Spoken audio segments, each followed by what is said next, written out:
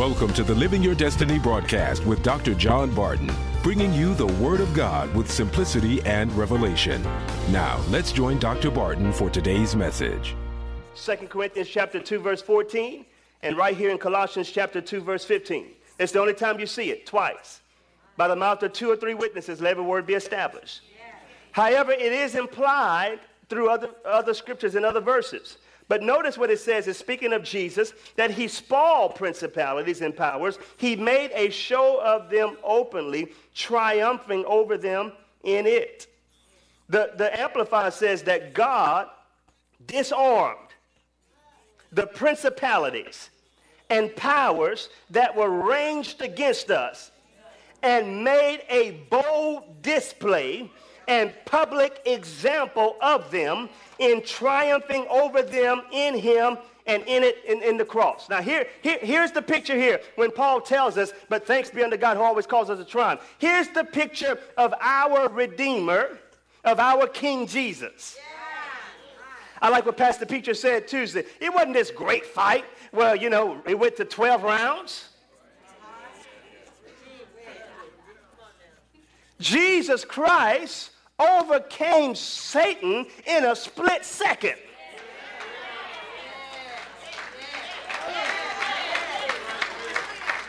Not only that, but he took Satan and stripped him, according to Colossians, stripped him of his powers, stripped him of his authority, stripped him of every single thing. As a matter of fact, Jesus stripped Satan so much that no wonder my uncle used to say that we fighting a toothless devil is what he's saying. He called him snag-a-tooth, no teeth. Jesus took his teeth, took his shoes, took his socks, took his clothes. You're not here. Brother Wesley, you praying for me, brother? I'm trying to preach this the way I need to preach. He stripped Satan down to nothing and took him and tied him up and put him behind the chariot and said, now we're going to have a procession, we're going to have a celebration, we're going to have a parade, and I'm going to show all of the host of heaven and all of earth how to triumph in every situation.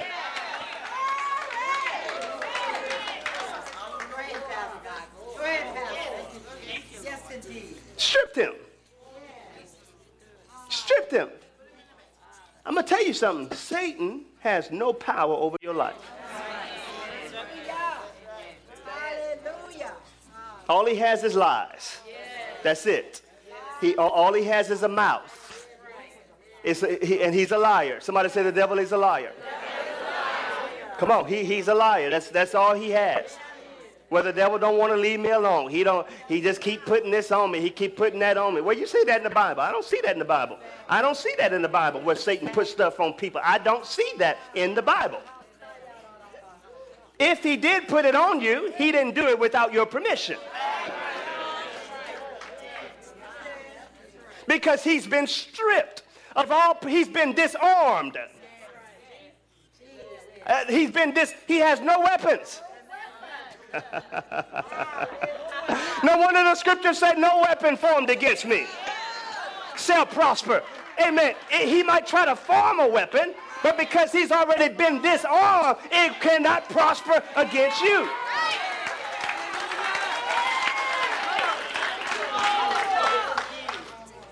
So here it is. Jesus is leading a triumph. Everyone say triumph. It's a triumphal procession. He is the king that has left the eternal portals of heaven. Left glory. Left all the splendor and the majesty of heaven. Went to another world. And he overcame a devil that tricked us into bondage. Took that devil's weapons from him. Took everything the enemy stole from us, and he put it, amen, in the chariot. Glory be to God. And he says, not only did I overcome Satan, but I came to restore everything that he stole from you. So the chariot of heaven with Jesus on it, all the angels of the host of heaven are rejoicing, saying, Hosanna to the highest. All of heaven is rejoicing, declaring the victory of our Christ. And when you understand that in heaven, how many of you know in heaven there is no depression? How many of you know in heaven there are no tears? How many of you know in heaven there is no sickness and no lack and no disease and no trouble? And when you go to heaven, amen, that everybody in heaven is happy and they are rejoicing. But Paul says, thanks be unto God, which always causes us to triumph. In other words, what's happening in heaven is now happening in the earth because the triumph of heaven is our triumph. The celebration of heaven is our celebration. The party of heaven is our party. Oh, I feel this thing.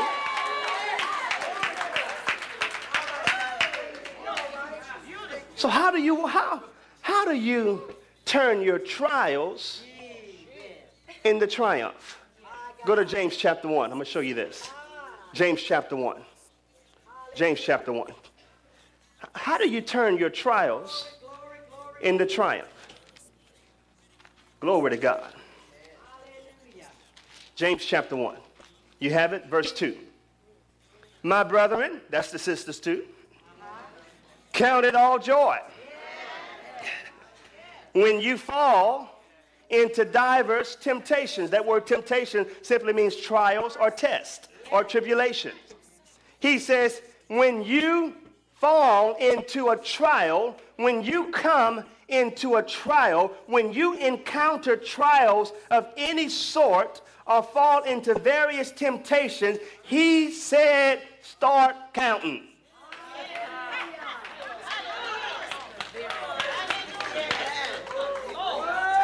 Actually, they've been saying, you know how to use arithmetic, huh? Count it all joy. Now, let me see a show of hands. How many of you are going through something in your life? Something in your finances, something in your health, something in your marriage, something on the job, something in your mind. You didn't put your hand up, you're a lie and you know it. Come to this line, I'm going to cast out that lying devil.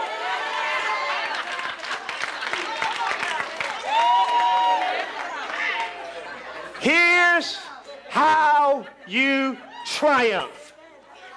Every time you face a situation, every time you encounter a trial, just start counting.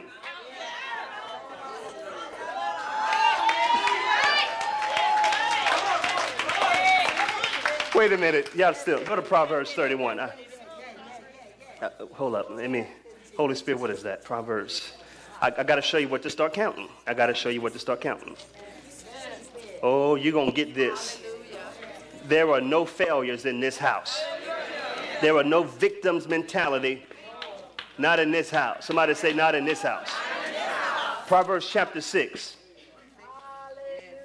Proverbs chapter 6, verse 30. Proverbs chapter 6, verse 30. Proverbs chapter 6, verse 30. Men do not despise a thief if he steal to satisfy his soul when he is hungry. But if he be found, he shall restore sevenfold. He shall give all the substance of his house. How many of you are going through a trial? How many of you the devil has been stealing from you? How many of you the enemy has been coming in on every hand? James says, Pastor James says, count it all joy.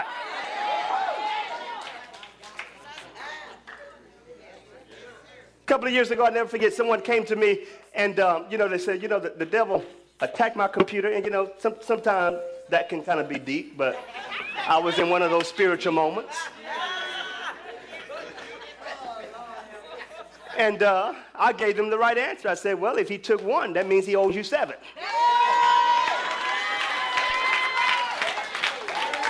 Somebody else came to me and said, well, the enemy attacked my car. I had one of those spiritual moments there too. I said, well, if he took one of your cars, that means that he owes you 7 vehicles. Some of y'all not getting it. Y'all not getting it. Because every time you face a trial, the first thing you want to do is have a pity party. The first thing you want to do is feel sorry for yourself. The first thing you want to do is complain. But the Bible says when you encounter a trial, start counting. All right, devil. Oh, do you want to bring this trial in my life?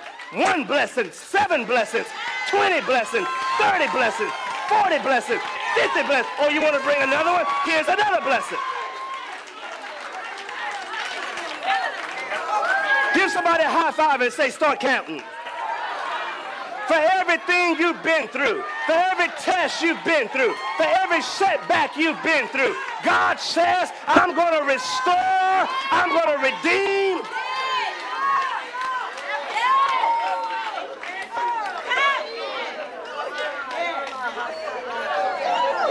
Be seated just 1 minute.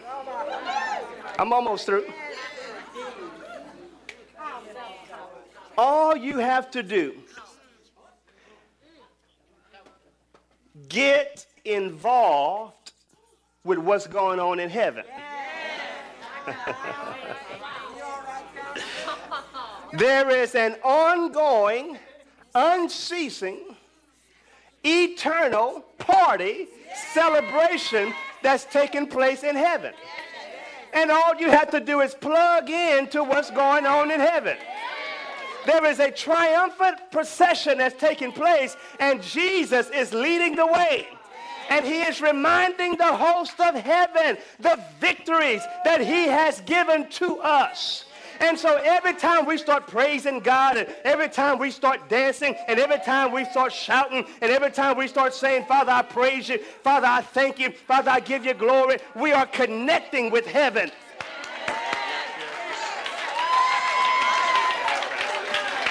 And what's happening in heaven is going to make its way into your life. No wonder the Bible says that God inhabits the praises of his people. My God, when you start praising God, when you start thanking God, when you start counting your blessings, although you're going through the biggest trial of your life, you can count your blessings.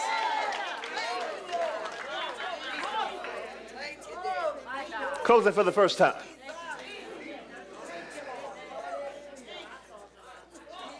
Through Christ, Sister Hilda, God can turn all your trials